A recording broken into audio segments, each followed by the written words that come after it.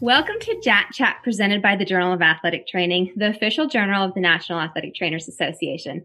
I'm Dr. Kara Radzak from the University of Nevada, Las Vegas, and your host today. Today, I'm joined by the authors of the editorial on preseason heat safety in secondary school athletes and associated multiple articles that resulted from a roundtable discussion to develop best practice recommendations for heat safety in this setting.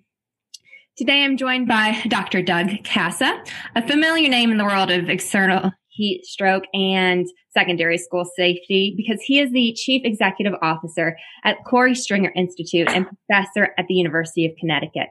I'm also joined by Dr. Will Adams, an assistant professor at the University of North Carolina, Greensboro, and Dr. Yuri Okasawa, who is an associate professor at Waseda University in Japan. Doctors Adams and Hosaka are also members of the Korey Stringer Institute's Medical and Science Advisory Board.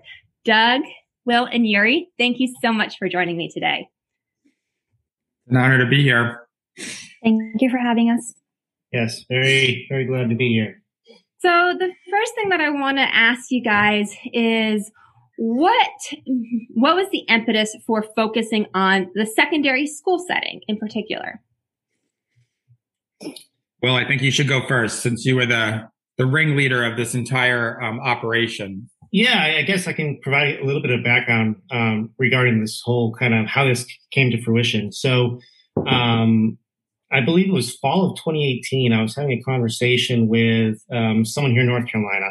And to be honest, I can't remember who it was. I think it was either a high school athletic trainer or it was someone involved with the State High School Athletic Association. But nonetheless, it was a conversation with someone regarding heat acclimatization, particularly here in North Carolina, and how to really manage it from the sense of non-football athletes. And the initial 2009 document of heat acclimatization was really football centric. And they were just looking for some advice. And from that, I had the idea of well, why don't we update the heat acclimatization guidelines? Because it's been now almost 12 years. And I think we could do a lot of good work as far as expanding those to include other sports. So I called Doug. I think right after that conversation, I have an awesome idea. We should have a meeting to update the heat acclimatization guidelines. And then Doug's like, you know what? We should bring Yuri into this conversation. And we should not only work to update the heat acclimatization guidelines, but we should also address the environmental modification guidelines since there are none.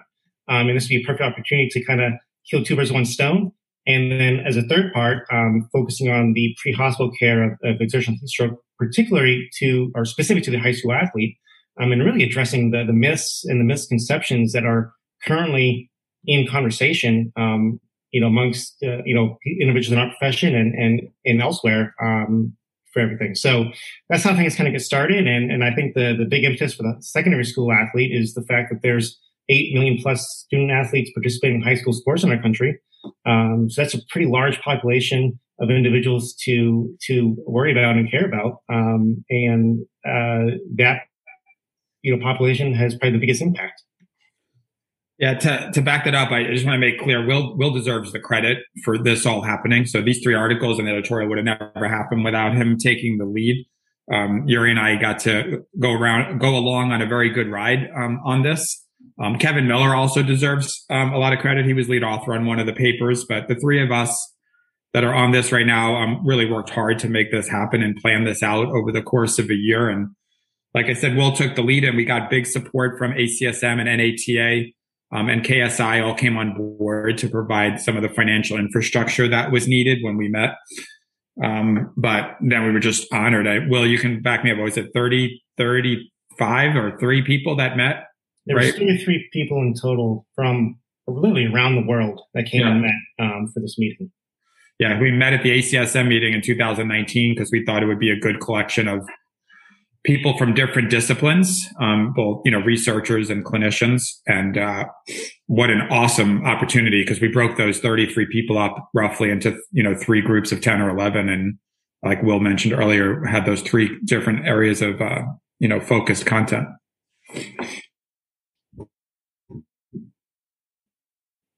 So can you tell a little more about what you thought were the current challenges to appropriate prevention and management of exertional heat stroke in secondary school athletes in particular that you really wanted to address?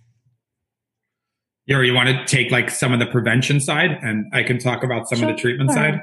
So as well, and Doug mentioned, one of the uniqueness about this series of paper was that we were able to touch on the environmental monitoring, which I personally have a very high passion.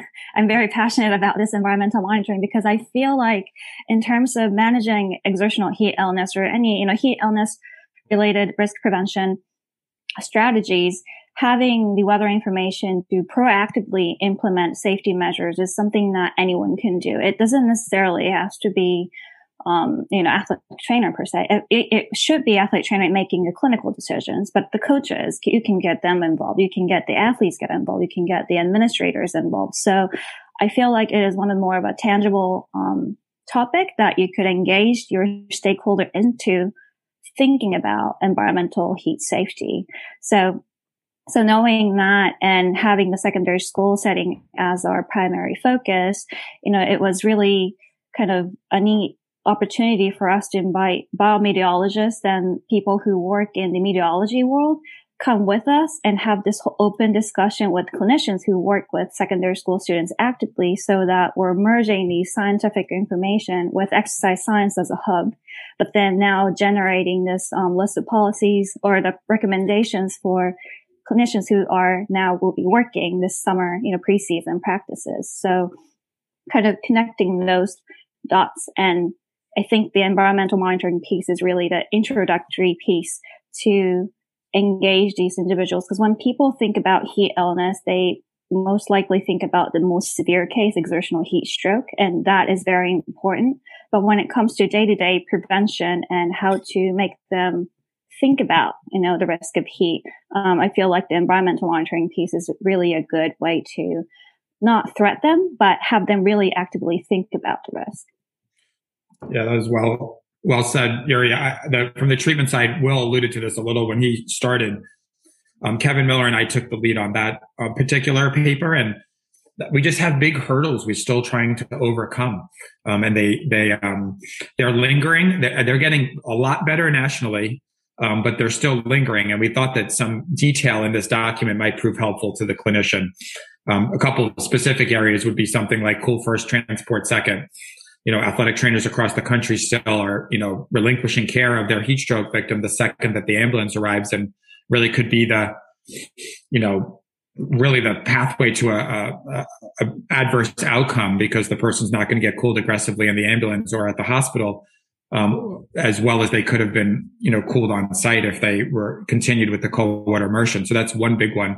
The second one is certainly the rectal temperature assessment on site by the athletic trainer. I mean, these are licensed medical professionals dealing with a life or death medical condition, and yet they're hesitant to provide do the absolute key diagnostic criteria assessment that's needed, and are often not supported by the athletic directors, principals, and superintendents. But we need to empower these clinicians with the best information possible and the best strategies that they can utilize so that we can be implementing best practices and obviously optimizing care.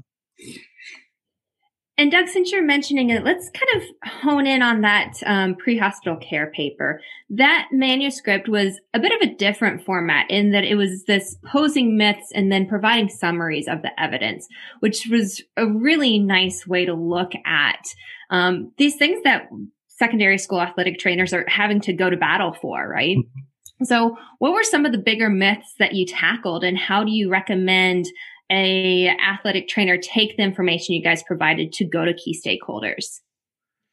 A good question. Yeah. I mean, I think we purposely did that. I mean, I think Will and Yuri just did an amazing job with their papers of upgrading the scientific understanding of their two topics. With ours, we were a little different because in 2018, a paper was published on pre-hospital emergency care for exertional heat stroke. So we kind of didn't have to reinvent the wheel of best practices right there because it had just happened the year before our meeting. But like you just said, we wanted to help arm these athletic trainers with, these skill sets to overcome a lot of the obstacles and hurdles, right, that have existed before. So, the things like, them being youth athletes, that you can't do a rectal temperature because they're youth athletes, they're under 18, and, that somehow we're infringing on some issues related to youth. But if someone needed an AED, like a female athlete needed an AED, we would obviously strip them down, take off their bra or their sports bra, and we would save their life at that key moment, even though there might be brief moments or seconds of nudity there, right? So we tried to explain that as one example. The cool first transport second concept. It is true. And almost all states have laws that say that when the ambulance arrives, that they're the primary caregiver and they take over control of the situation. But we tried to give strategies to show them that if you met with these EMT providers in the off season and develop new guidelines, they almost always will want to work with you because they're very receptive if you take the time to do that.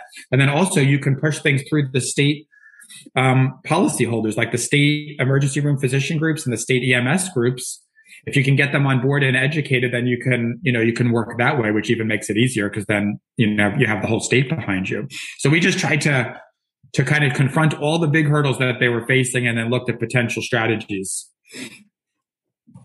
How do you recommend getting this conversation started about getting access to a rectal thermometer at the high school, having the administrator actually pay for one?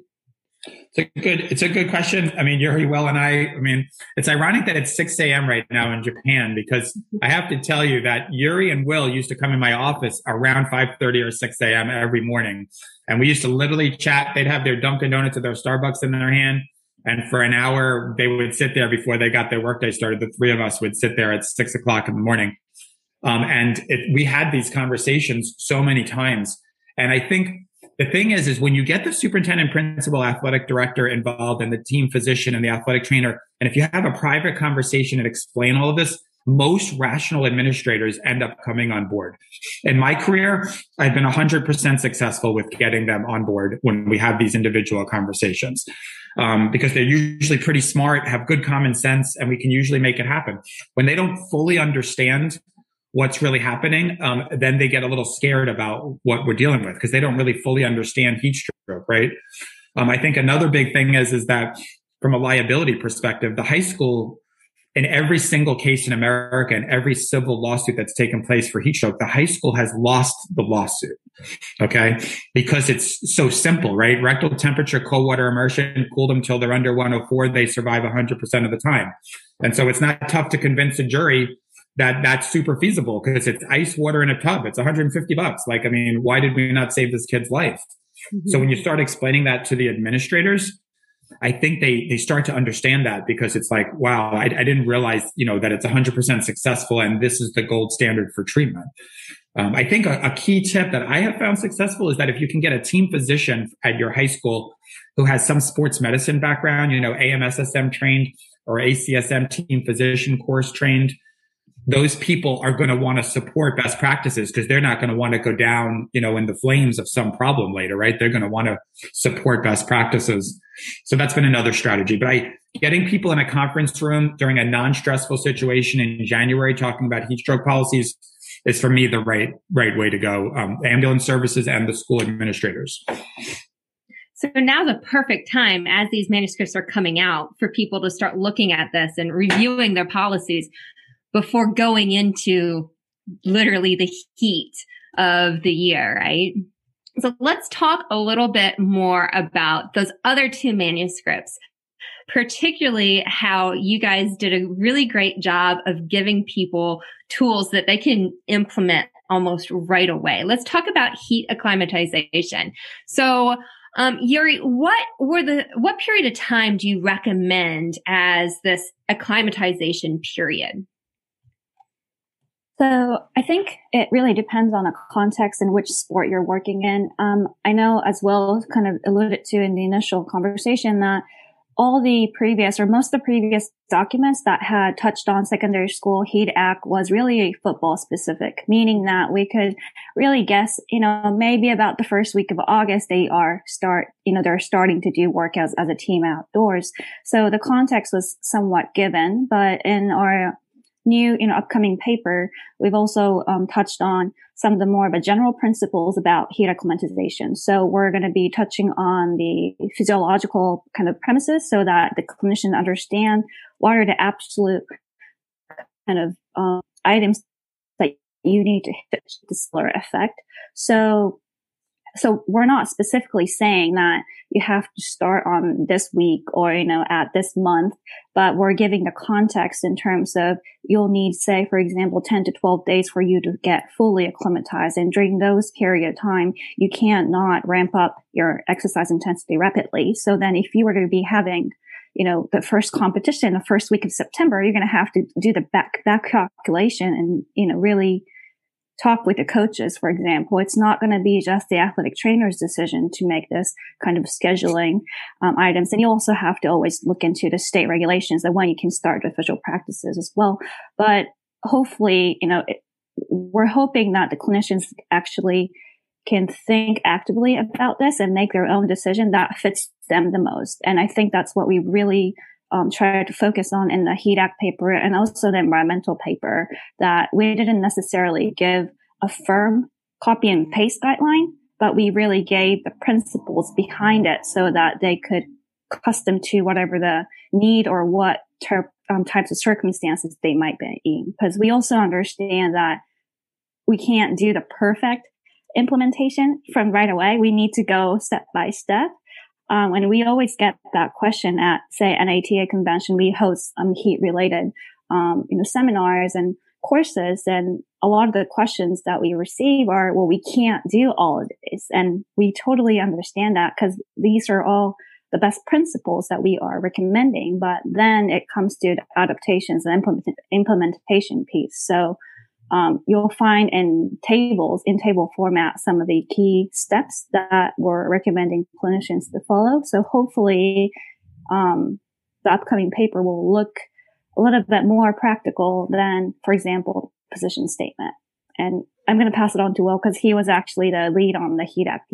So, I think, to add on to Yuri's point, with the overall time period, I think you can look at it from two different perspectives, right? How long should that period be? And then when it should be done, right? Mm-hmm. And I think when we expanded this to be more than just with football, which is, occurring here in the United States in July and August, and we're including all sports, right? So we're including baseball and softball, we're including sports that occur in the spring. And think down in Florida, for example, where it is warm and hot, most of the year.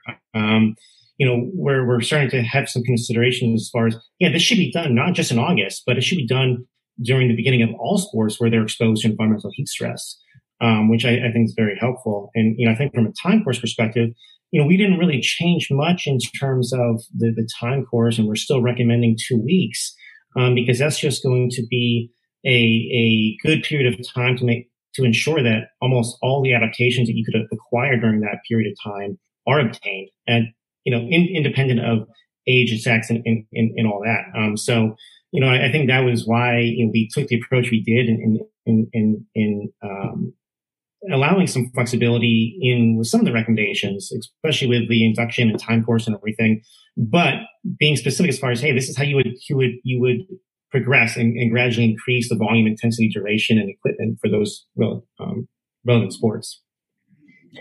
And are there any potential other benefits to this heat acclimatization besides just decreasing heat stroke risk?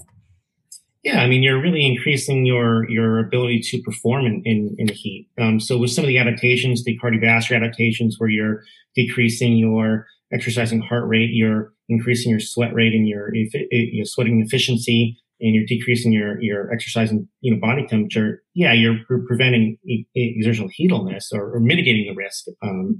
But you're also creating an environment within your body that you can perform better. Because your body's not under as much stress as it would be normally if you're just exposed to heat. And for example, yesterday, it's warming up here in North Carolina. Yesterday it was 86 degrees. And my wife's an athletic trainer at a high school. And so she had her WPGT monitor out in the field, and, she came home and, one of her linemen was struggling, and, it was really the first warm day where it was pretty brutal. So, there's a good example where, you're struggling, you're not being able to perform because it's an extra stressor that is being imposed onto your body. So yeah, from a performance perspective, it's very effective, as well as the prevention of heat illness. And so there's the time aspect, but there's also the load and the intensity aspect. Can you speak a little bit on that, as how to monitor the intensity of exercise during this acclimatization period? Yeah, I mean, there's a few approaches that you can take. Oftentimes in the lab setting, where we can have really a lot of control over people, you can do a couple of approaches where you can have, fixed, temperature, where you can have them exercise to a certain threshold and have them maintain that threshold for a certain amount of time. Or you can have, set intensities there. And again, that's really controlled. And it's often on one-on-one researcher and participant or subject. And that's not applicable to high school sports, whereas, a cross-country team, they're out on the cross-country course or football team. In those cases, you're often left with more of the self-paced approach, where you're allowing the athletes to self-pace themselves through those workouts to acquire those adaptations. That's what's done in the military, and that's been very successful in mitigating risk, at least in the military setting. Some other approaches you can take are looking at ratings of perceived exertion. Some education needs to be done there where you want, okay, well, we want an RPE of say 7 out of 10, right? But that 7 out of 10 needs to be what it would be if it was cool outside. That way you're still, okay, this is where my intensity would be. And you're doing it at a lower intensity in the heat because of that extra heat load, right? So you can help kind of maintain safety there, but that does take some education. Another approach would be to monitor heart rate and base your workouts based on heart rate. But again, that becomes an issue with resources, right? Making sure people are equipped with heart rate monitors and everything. So at the high school level, especially when you're looking at high schools across the United States, when you have schools that don't have any resources, to schools that have a lot of resources, you need to find a way to make sure it's all inclusive. And in the paper, we really recommended that self-paced approach is probably going to be the best approach for at least the high school athlete. Something else to support what Will's saying too, the self-paced is certainly fantastic. Where I have found, and the evidence will back it up, where people run into problems is when coaches try to demand uniformity from their team. So if they say, for instance, everyone's got to run the gasser in 30 seconds and we're doing 20 of them. That might be great for 95% of the athletes, but you might have a few there who are huge linemen who just, carrying 320 pounds is just more difficult over space, or someone might be coming back from an injury or a vacation, or it might be a freshman who didn't do the summer conditioning for the last 6 weeks. And so when you try to funnel everyone into the same little box, that's almost a huge majority of the problems you run into in the heat. So hopefully that can also be educational from the document. Actually, that's a great point, Doug. And I think, when we went and approached the recommendations, and the last thing, Doug said was, having people do gassers or something and having a time frame, right? High intensity work within the recommendations, we explicitly kind of approach that scenario. We're like, if you're going to do, conditioning work, or if you're going to do high intensity work, that's going to drive up metabolic heat production quite a bit. Well, that needs to be done either as a standalone session without any other practice, or it needs to be done at the very beginning of practice. So that can be done. Then you can take some break and then get into more of the instructional strategic approach to your practice to help mitigate risk versus waiting to the very end, where it is oftentimes the case.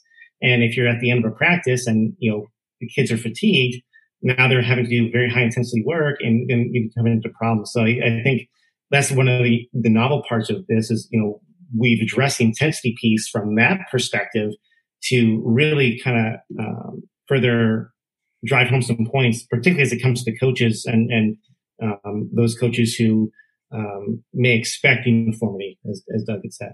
I think important too, all three of the articles emphasized one key item is almost all heat strokes happen in the high school level in like the first week they're back, right? So at the high school level especially, I mean, they certainly happen in conditioning sessions when it's not supervised in June and July. There's no question about it. But the first week back, that's why we're trying to make these modifications with HEDAC, why we're trying to have the right policies in place if we have to care for someone.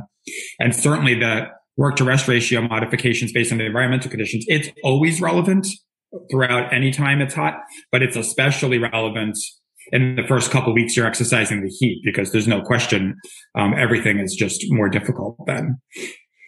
You guys have really done a great job of giving the athletic trainer tools to suggest modifications rather than just being the one that's always saying, no, you can't do this. Mm-hmm. Right. That really did come across in the manuscript. And I hope that we can see how they utilize this to not have to be the person always saying no, but the yes, but let's do it this way. But how do we now get this into the clinician's hands, right? Because unfortunately, a lot of clinicians are not reading JAT. They're not reading our editorial that the three of us are, did and going to come out in a few weeks. How do we? I mean, I'm thinking NATA News is probably our best bet, right? Can they have a one-page infographic in NATA News to highlight these three different components and then funnel them to the document? To me, that would seem like a win-win for a lot of people. And that's exactly why we have Chat. So, I mean, because that the statistic of it takes 10 years from when an article is published to it being implemented in clinical practice, right? Let's try to cut down on this. And I will say to all those clinicians listening that it is more digestible than the position statements, right? Mm-hmm. That everybody needs to read and they know they need to read, but they dread reading, right? It's more digestible and you get a lot more take home, implementation. Let's talk about region specific because my heat out here in Las Vegas is a lot different than Texas, Florida, Georgia, right? What role does region, even micro region, play in acclimatization? Well, Yuri, I'm gonna let you take that with the region specific stuff, and you can go there. So I'm gonna let you take off on that one. All right. So definitely regionally specific guidelines or considerations are important because what you just said, in Las Vegas versus in, Austin, Texas, or Dallas, even within Texas, say Dallas and Austin and everybody else, the climate and the weather characteristics could really influence what type of heat stress is posed on to these athletes. One of the two major category that we usually point out is humidity, high humidity heat, and then versus the dry heat. And the humidity piece in itself could really differentiate the type of heat stress that's posed to the athlete. For example, if it's in a high humid situation, your ability to evaporate your sweat is reduced. So then you really don't have any venue of, heat dissipation from your natural, physiological mechanism, so to say, versus when it comes to dry heat, yes, to a certain point, you can evaporate dissipate your heat through that way. But when it comes to a very high air, dry heat, like you would see in the desert environment, then you would only gain the heat from the environment. So it's really not helping the fact that you're in the dry heat. So putting that back into the context of heat acclimatization training specific considerations, obviously if you'll be in that region and your plan to perform in that environment, then you'll eventually have to get used to that environment. So I'm not to say that you have to avoid it at all costs because you are living in that situation. You are, playing and performing in that context, but there is a threshold where no human can really withstand without having extreme risk of exertional heat stroke. So there's always this ceiling that you need to acknowledge. And you also need to acknowledge the fact that heat acclimatization will optimize your performance. But again, there is always that ceiling where you have to know that up to a certain point, it has an effect, and it has a great effect in reducing exertional heat illness, regardless of which type of region you're living in. We've seen that in previous literature. But when it comes to the safety perspective, there is a limit to it. So then you have to either reduce the duration of the practice or reduce the intensity, or maybe, even cancel the practice for that day and reschedule. But unless you have those in written format, even if you might think out on the field thinking that, okay, today is brutally hot, unless you have it on paper and have a consensus made with the coaches and other decision makers, it becomes extremely hard, even though that this is maybe the hottest day that the state has ever recorded. you can't really make the decision or make the move unless you've had an agreement about it. And I think that's exactly what really happened with the Corey Stringer case. They recorded one of the top, most brutal heat that they've ever recorded in Minnesota on the day Corey had collapsed exertional heat stroke.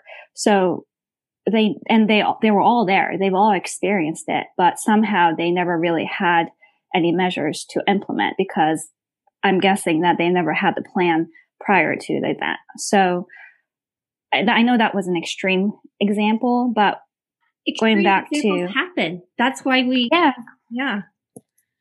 So going back to the secondary school setting, athletic trainers work really close with the coaches. So making those, kind of what is that critical threshold for their environment and for the ATs to give the scientific and medical and clinical rationale about why we feel that, for example, in some regions, say WBGT value, we use that in the position statements as well. And I think we've given an example from state of Georgia. They've done a pretty robust study spanning into 6 years total, I think 3 years of data collection, and then they tested out their policy. And then after the implementation, they've collected the data for 3 additional years, and they saw a great reduction in exertional heat illness incidence rates after implementing the environmental monitoring piece and also the HEAT Act policy as a mandatory kind of regulation. And so, but the 2015 position statement gives that example, but it doesn't necessarily give clinicians, so how can I implement? Because like you just said, we don't live in Georgia and it's different. And then it goes back to, well, ATs usually, or they do take injury surveillance data, what they record, what they see each day. And so making sense of your environment by tying those information with what's really happening, that could give you more clinically meaningful context to whatever the number, say the WBGT might say. I haven't been using Fahrenheit for long years, so I can't convert it back, but say in Celsius, WBGT is around 31, anything above 28, for example. I think that's equivalent to 82 in Fahrenheit because it's the flip-flop. That's how I remember. But that's when you start to see more exertional heat illness. But say that you live in, say, northern states, and that wasn't the case. Maybe you might see the kind of the little increase in those numbers. Say it was 26, for example. You never know what the pattern might be for your region or for your climate, and even within state for your, where your secondary school is located, it might be different too. So it's the best scenario is that everybody has those information about when these exertional heat illness occurred in the past. Look back into what type of exercise they were doing. What was the timing? Were they likely to be heat acclimatized or not? And then go back to the environmental specific information. What was the condition like? And that way, as you accumulate those information and with your experience, as an AT, looking at the situation and everything, then you can make your own policy that aligns with the best practice. And then now you've essentially done what the state of Georgia has done, but now you've made your own policy that's evidence-based for your school. So region does matter, but we don't have the cookie cutter kind of answer to it. But I know AT has all the information they need to make those clinical decisions. Thank you. Yeah, you do a really great job in that paper of how to utilize it to make it very specific to you. Because particularly out here in Las Vegas, it is a very, very different kind of heat, and the things that our high school athletic trainers are worried about, it's not the humidity. It's the fact that your surface temperature is nearing 120 on the turf sometimes, and those types of concerns are all different. What recommendations do you guys have for addressing any potential barriers to adoption of creating these policies? You want me to take that one? Yeah, go ahead. I mean, you probably have the best handle on things with the current projects KSI is doing. Yeah, it's a good question. For people who are watching this right now who don't know what TUFS is, it's an acronym Team Up for Sports Safety. It's part of the NBA and the NFL to visit all 51 states, including District of Columbia, to try to enhance health and safety standards for high school sport. And I would, really encourage the athletic trainers who are looking at these documents and moving towards adoption of these is to reach out to your state sports medicine advisory committee, reach out to your state high school athletic association. And we kind of have to actively push people to be, moving towards adopting best practices. I mean, and if your state has some decent things, can they do more? You think of like a Dave Salon in New Jersey, like they have really good stuff in New Jersey, but he just kept pushing and pushing and pushing. Or Bob Sefcik in Florida, or Scott Arsenault in Louisiana, or Jason Cates in Arkansas, or Mike Carroll in Texas, and Bud Cooper in Georgia. All these are athletic trainers who have just kept pushing and pushing and pushing to try to get state level implementation of policies. And I think that that's absolutely critical, right? Because, I always think is, you may have certain school districts that take the lead, and a lot of times they have more resources, right? They might be the ones who have the athletic trainers. They might be in a little more economically privileged areas that they can focus on these things. But not all school districts, might have those, circumstances that are ideal. And if we develop state level policies, then all the athletes in the state benefit regardless of the socioeconomic status.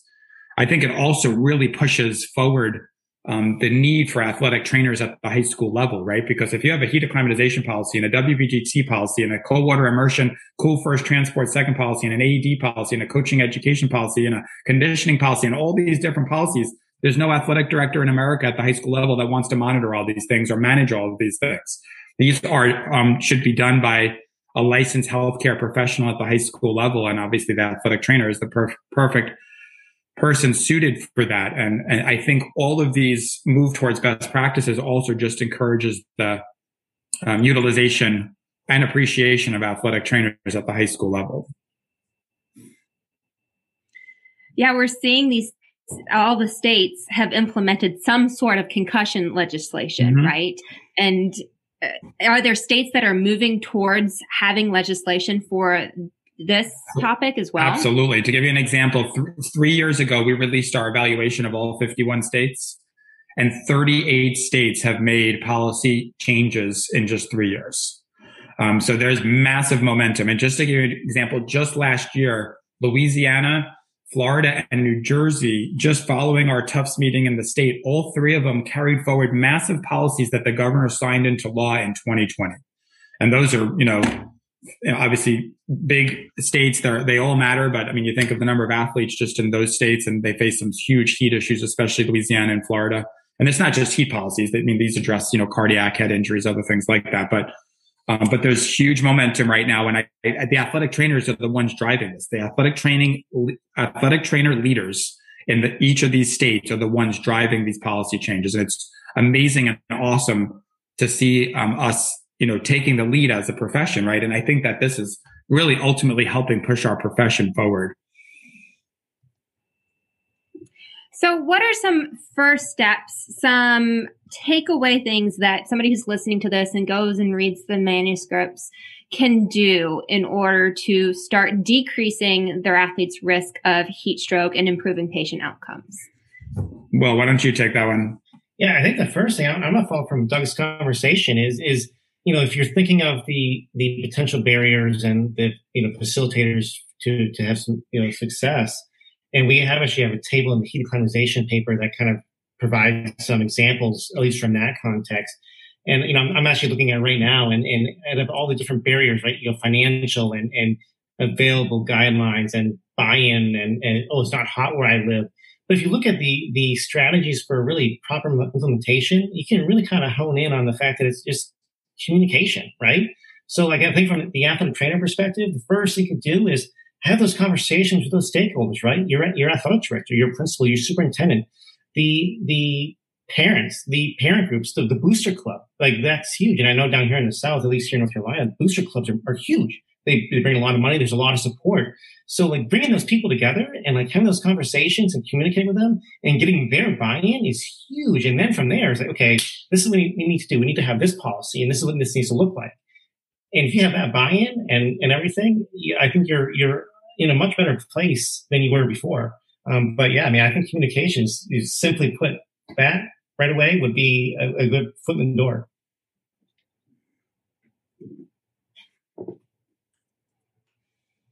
So in our last few moments together, I just wanted to ask you guys, what is on the forefront of policy or research in this area that you're really excited about? Yuri? Sure. So this kind of puts the focus outside of the U.S., but now, since I've now lived in Japan and kind of bringing all these discussions that we just had right now, we're facing the similar situation, even bigger, actually, barrier in Japan, because athletic trainers are not considered as a licensed healthcare professional. There are athletic trainers, but we don't have the same ability to provide services, for example. So what we're trying to do is, as someone who are, the specialist in the field of sports medicine, athlete trainer, although not considered licensed professional, we're trying to educate our coaches and, the stakeholders, what we just talked about, in terms of the heat illness prevention, for example. So now for my kind of in near future, really all the things that we've gone through in the States of how we've kind of moved forward in implementing the best practices. Now we're translating it to the context of different country, different situations, different healthcare structure. How can we protect these youth athletes? So yeah, I would like to actually say thank you to Doug for making me, experience all these journey with you in the U.S., because now it's actually not just impacting the children in the U.S., but also people in Japan as well. That's awesome. A shout out for Yuri too. She would never toot her own horn. She's been very active preparing for the Tokyo Olympics, working on a special committee, the International Olympic Committee Forum for heat safety. And she's trying to implement a lot of these best practice policies for pre-hospital care of exertional heat stroke and infusing it into each of the venues for the upcoming Olympics. That's amazing. It's good to know that our athletes are going to be well taken care of over there. Yeah. So I think to answer your question from my perspective is actually kind of the next step, right? So, we talked about environmental monitoring and activity modification. We talked about heat acclimatization. We talked about the pre-hospital care of exertional heat stroke. So we talked about the prevention things, and we've done a lot of that stuff for a very long time, right? And the pre-hospital care. So we know what to do to save people's lives. An area that I'm actually interested in is after the event, right? And, how do we properly manage the rehabilitation of these patients that have exertional heat stroke? And it's vastly different. And currently the recommendations that exist are really just driven on consensus or expert opinion. And there's really no solid evidence to suggest this is what the return to play protocol should be, where, in the concussion literature, it's very much improved in the last, decade or more. But with exertional heat stroke, that's the biggest gap in the literature that exists is, okay, once someone has a heat stroke, how do we get them back to activity where they're not going to have continued issues? A great point. For me, the whole realm related to sickle cell trait, I think, is going to be one of the next big things at the high school level. We've seen great progress at the pro level and college level. And, carrying forward testing at birth information and infusing it into PPEs at the high school level, and then using that information to kind of mandate education for coaches and for the athletes themselves if they do have a positive situation, to make sure that they can participate safely. Exertional cycling, leading cause of death in college football since 2000. And it is one of the leading cause of death at the high school level. So I think that's going to be one of the next big things in the next 5 to 7 years at the high school level. Awesome. Well, thank you guys again so much. Doug, Will, Yuri, this was an amazing conversation, and everybody needs to go out and read these manuscripts because they're available free on JAT's website, as is all of the Journal of Athletic Training's information. And again, thank y'all so much for joining me today. Awesome. Thank you for having us. Yeah, thank you very much.